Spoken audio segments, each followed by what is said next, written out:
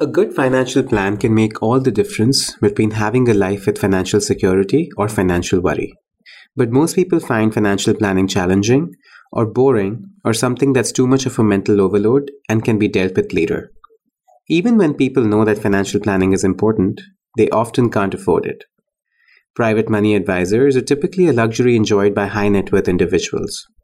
For the broader population, robo advisory platforms are certainly providing an affordable way for investing money and meeting financial goals. But even these platforms do not necessarily provide customized financial advice. Pefin is the world's first AI driven financial planning and advice platform that is attempting to address this gap. Pefin uses AI technology to understand a consumer's complete financial situation, including their goals, such as buying a home, having kids, sending them to college, as well as their current spending patterns, their debt and investments, the economy, markets, social security rules, federal and state taxes, and much more. From there, Pefin generates a complete financial summary, including advice on how to improve financial life on an ongoing basis so that consumers can achieve their goals. Pefin recommends a savings and investment strategy that is completely tailored to the consumer's unique situation and offers portfolio management services to ensure that investments are managed in line with the financial plan. Ramya Joseph is the founder of Pefin. She joins FinTech Daily to talk about how Pefin is making fiduciary financial advice accessible to all. What is the AI behind the platform? And how Pefin differs from human and robo advisors. The interview also touches upon Ramya's career trajectory and why she transitioned from a successful career on Wall Street to founding Pefin. I really enjoyed talking to Ramya, and I'm sure you'll find her perspectives engaging and informative.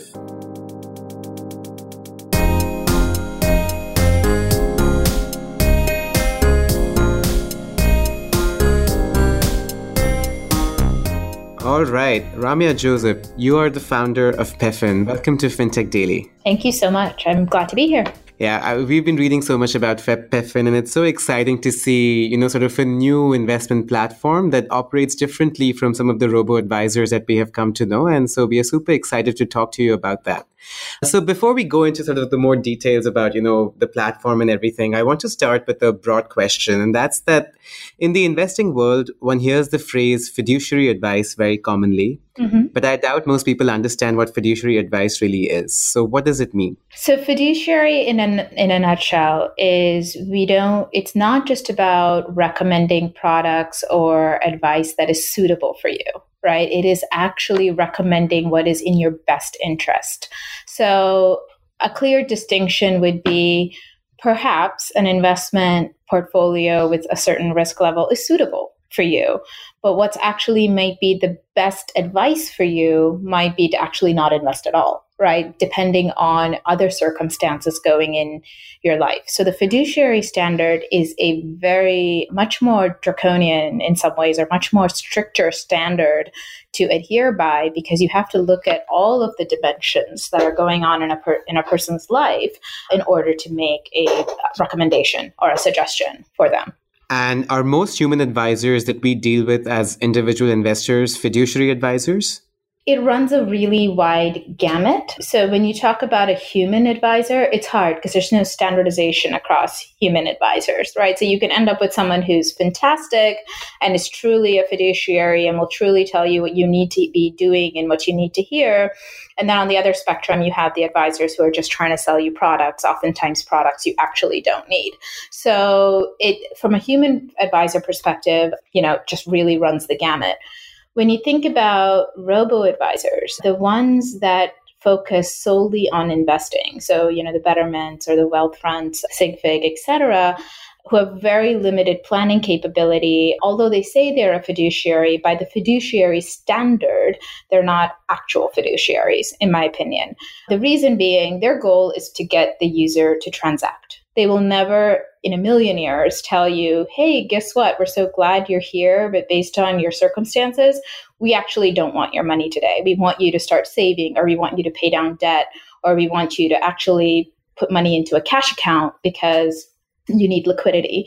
So for that reason, for the simple reason that their goal is to get you to open an investment portfolio without consideration of the other dimensions going on in your life, they meet the suitability standard, but they do not meet the fiduciary standard. So it's a very gray area, but in fact, if you kind of read their terms of use, they sometimes, disclaim away a lot of their fiduciary responsibility. And there's been a lot of legal review in this. The Massachusetts state regulators have come out with a statement piece on robos. And so without accounting for financial planning and a user's, future goals, future needs in a really comprehensive way, in their entire situation, you really can't say you're a fiduciary, right? Interesting. And it seems like based on how you're describing sort of the role of human advisors and robo-advisors, PEFIN fills that gap where you can get like really sound fiduciary advice using artificial intelligence. So how really is PEFIN different from the things that we have been talking about? So PEFIN is very much a platform. And if you were to look at what PEFIN does, investing is a very small portion of it, right? What Betterment and Wealthfront are as companies, we do as a feature, right? It's a very small portion of our overall product offering. The PEFIN's core focus is financial planning. So you come into the platform, and before we even ask you risk questionnaires or how much you want to invest with us, it's all about what do you want to plan for? Do you want to have kids? Do you want to buy a house? Do you want to send your children to college, etc.? And with each of those financial plans, we use a feed-forward neural network that connects together the user's preferences, demographic data, tax consequences, government and regional rules, their own spending patterns and income behavior to really tell them all of these decisions they want to make in their life, what's really affordable. Now, if plans are not affordable, we never suggest investing as a way to get out of it. We actually suggest, making compromises. Would you consider delaying your retirement? Would you consider having your kids pay for a little bit of school, or maybe move to a less expensive neighborhood with good public schools so you can save on private school? So those are the bigger levers that we feel people have in their lives. Then once we have your plans to a point where they're affordable, then we talk about how should you be saving. And oftentimes, depending on the user's upcoming liquidity needs, as well as at this point, their ability to take risk, not just their tolerance for risk, but really what can they stand to lose if things go against them, we advise them to either, for every dollar you save, do you use it to pay down debt? Or do you use it to invest? And now when you think about investing, it's across things like 401ks, like tax-deferred accounts, right? Versus a taxable brokerage. So in many, many situations, we will actually not recommend you open a taxable brokerage with us. But if the advice says, hey, actually you have capability to invest in a taxable brokerage, at that point, you can do it with us, but you can also take the advice and completely go somewhere else and say, I'd rather do it at Vanguard or Fidelity or wherever and go do it over there. So it's a completely different approach to how most service models are operating today. And that's interesting, right? Because, if we talk about most service models, I think the problem that we generally see is one of incentives. Whether it's people working for certain kind of investment companies or even robo-advisors, as you mentioned, sometimes they are compensated based on having more transactions. Right.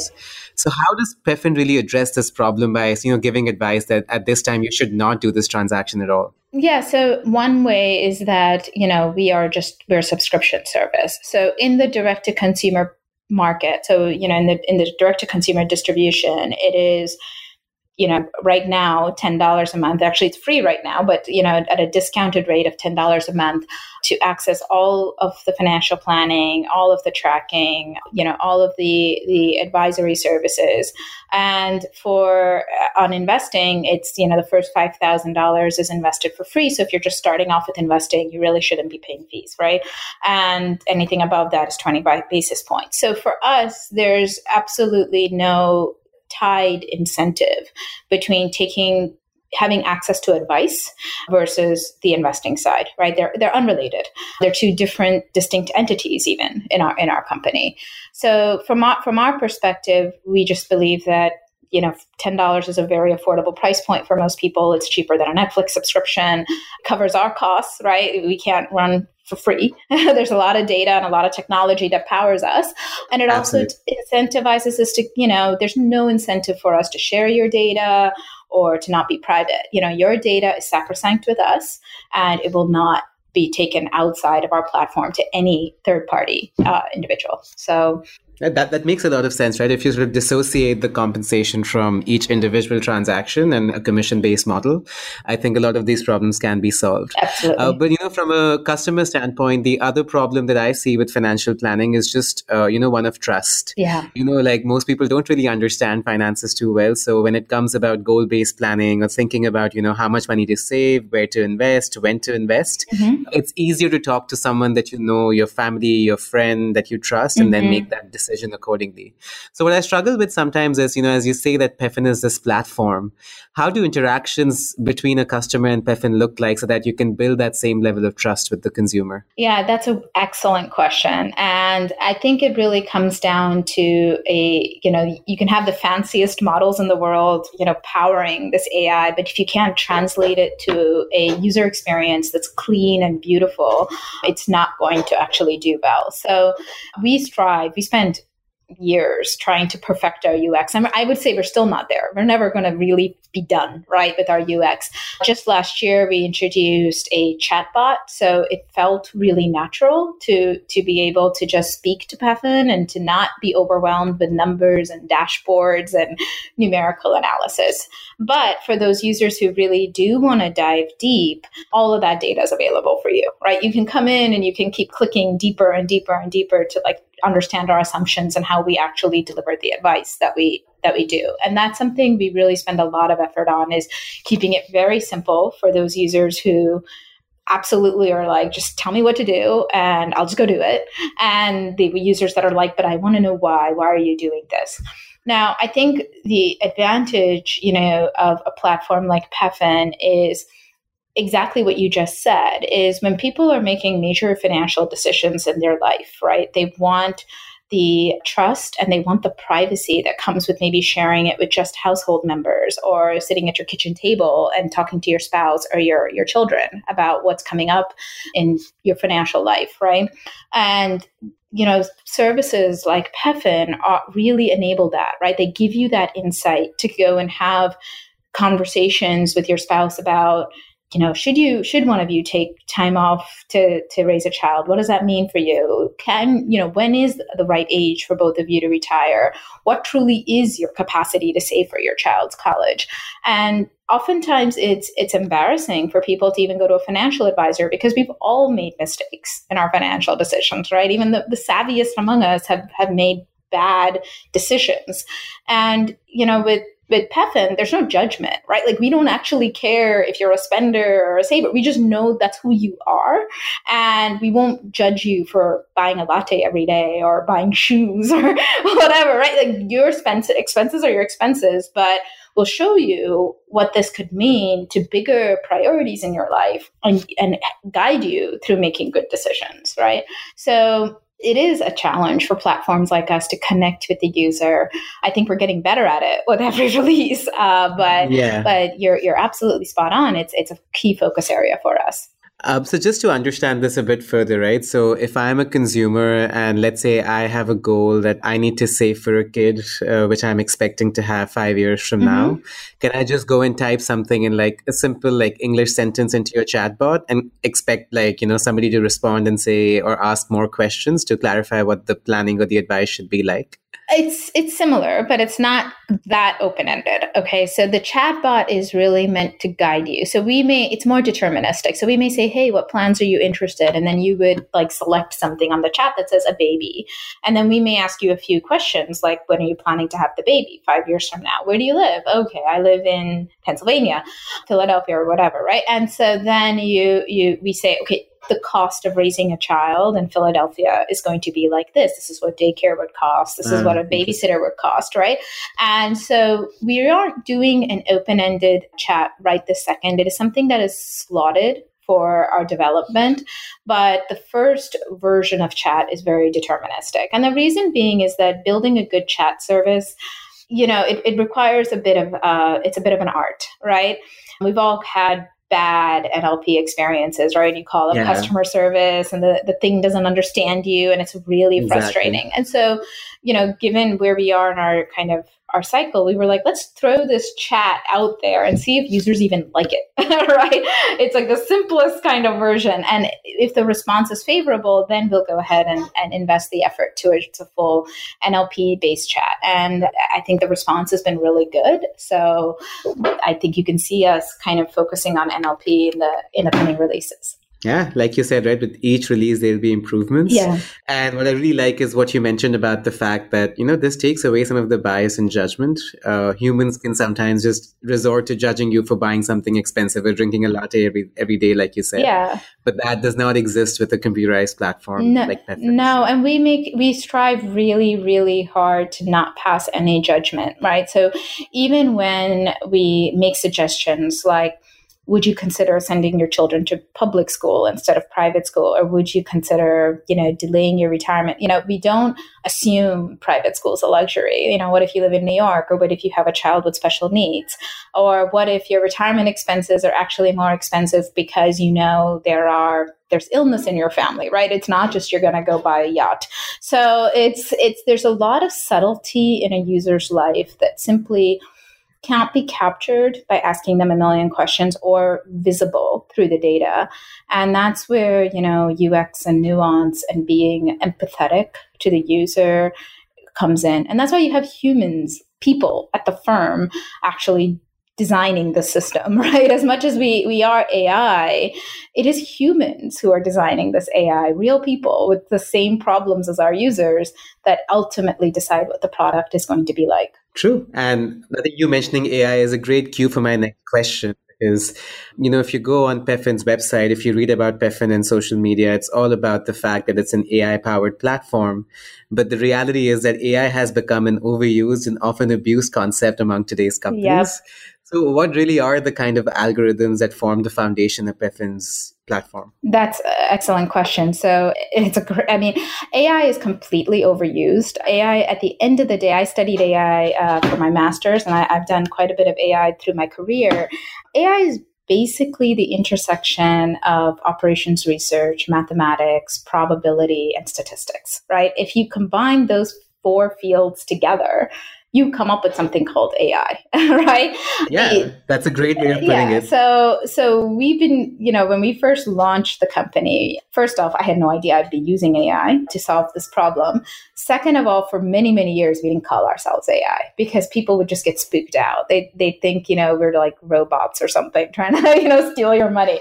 But it was, the world wasn't ready for AI, even though what we were doing was AI. We only actually started calling ourselves AI around 2015, even though we've been doing it for quite some time. But powering the underlying models is, for planning, it is what's called a feed-forward neural network. And what that basically means is you have hundreds of relationships in your life, right? Something as simple as choosing a city in which to live can affect everything from how much you pay for daycare, to property taxes, to your state taxes, to what you'll pay for Medicare premiums, to your career prospects, right? So just that one variable has so many connection points. So imagine a user saying, hey, I want to take a job in San Francisco and I currently live in New York. By using AI, we can instantaneously understand how one variable affects the others, right? And so neural networks are very, very good at deciphering these relationships and not making them rules-based, right? They can change and permute and vary over time. Now, where things get really interesting is we use quite a bit of reinforcement learning also in our algorithms, where certain things like spending and income are learned over time. Because when you first come into the platform, we may get 3 to 6 months of spending history, which is nowhere near, a full picture of a user spending pattern, right?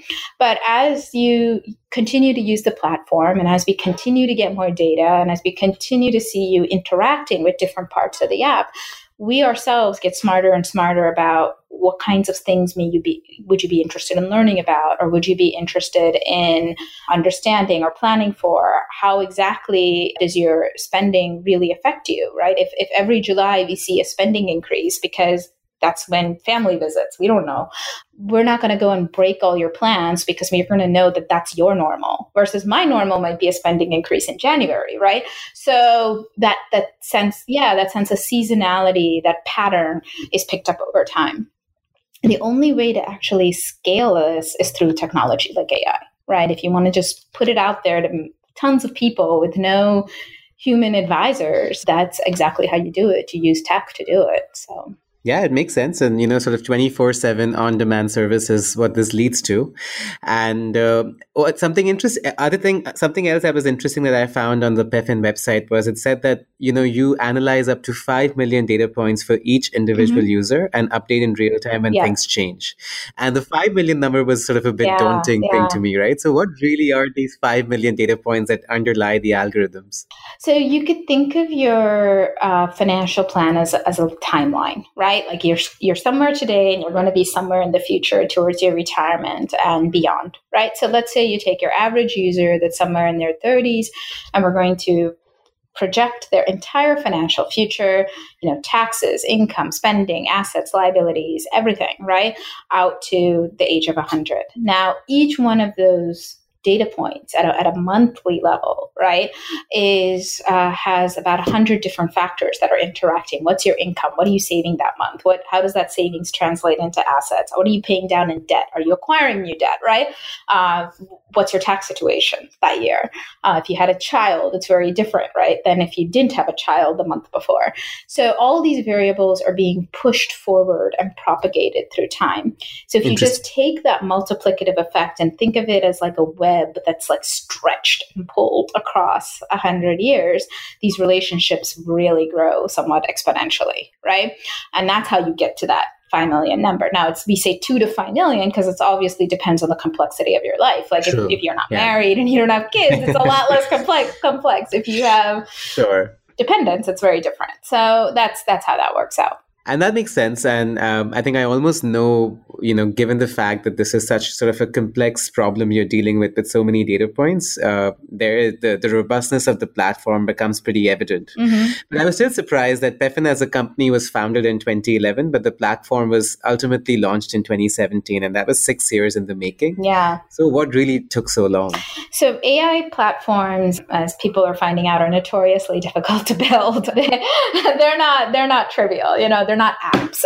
The first 2 years of this company was actually almost 2.5 years was spent on infrastructure, data, and security.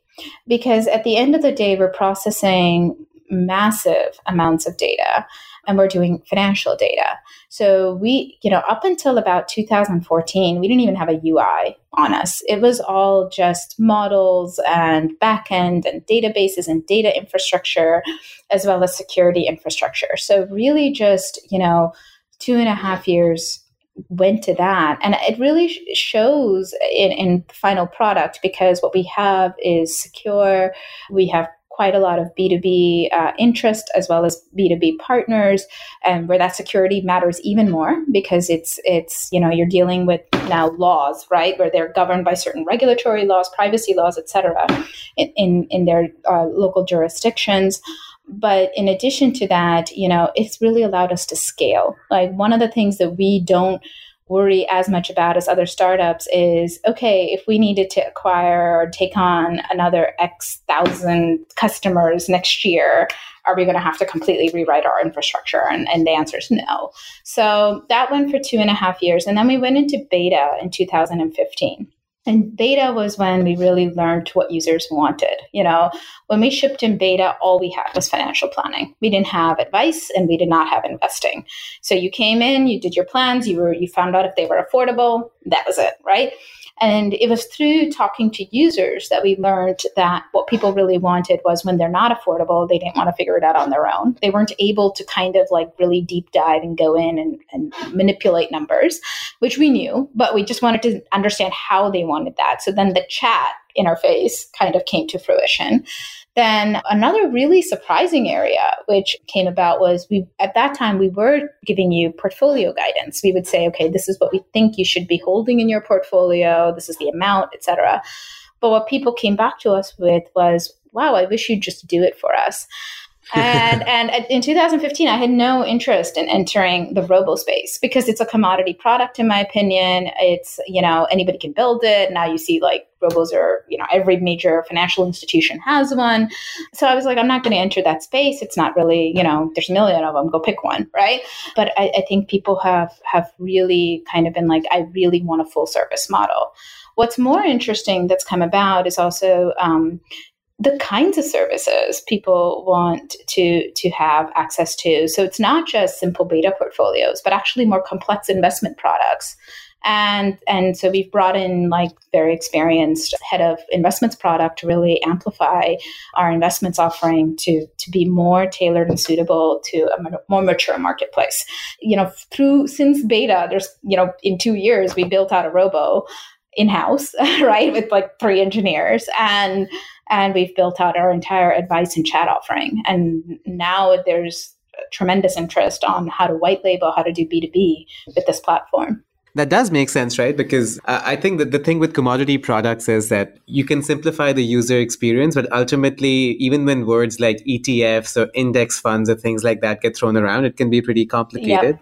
Whereas I feel like humans sometimes think about investing in very human terms, right? Like I would like to invest in companies with female CEOs, or I would like to invest in companies that, contribute less to global warming or things like that. Right. And it's really hard to find structured financial products or advice around those things until you make a lot of money. Yes, exactly. So how do you do that? And how do you balance between passive investing and active investing, right?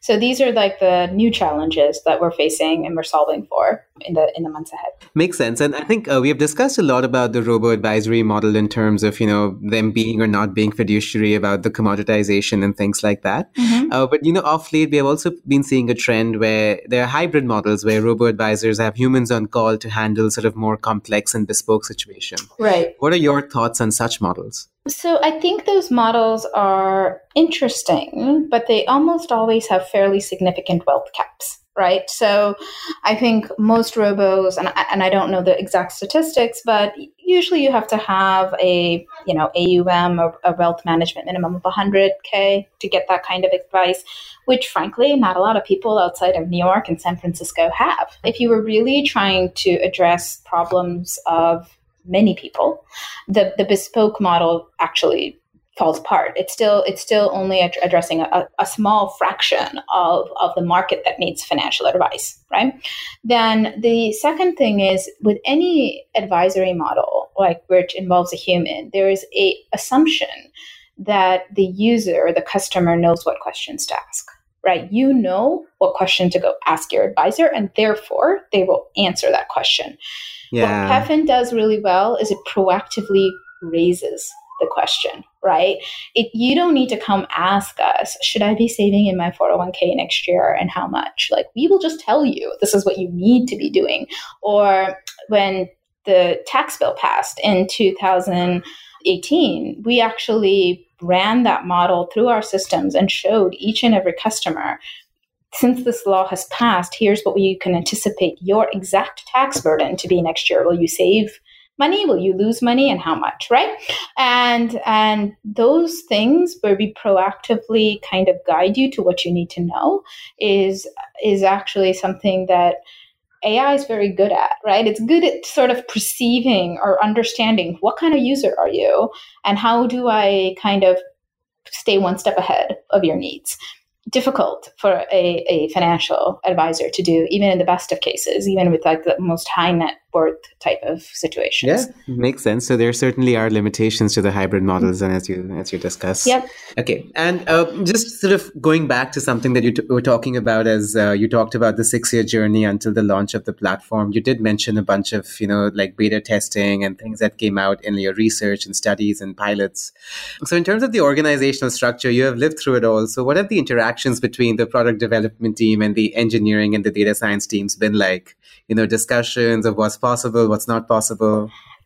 That's a great question. And actually, it's so interesting you raised that, because actually at a firm like ours, the distinctions between the three sort of areas are very blurred, right?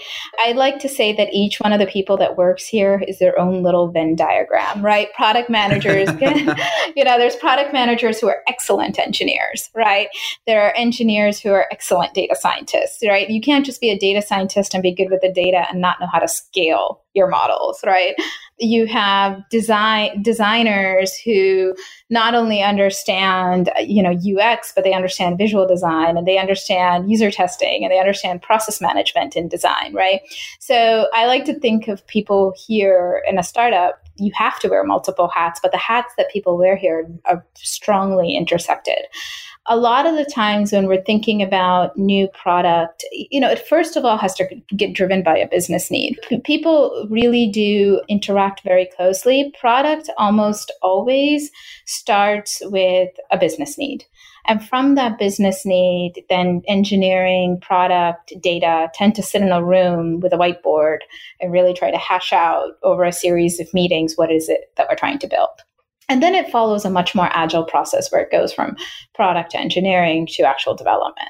So it's an interesting process at a startup like ours. But I think also, because I am a founder, but I'm a product-based founder, right? I love working on product. And for me, it's sort of our core. Right? If you build out a really good product and focus on your product, it is by definition going to be easier to sell than something that is a commodity or something someone can build very, very fast.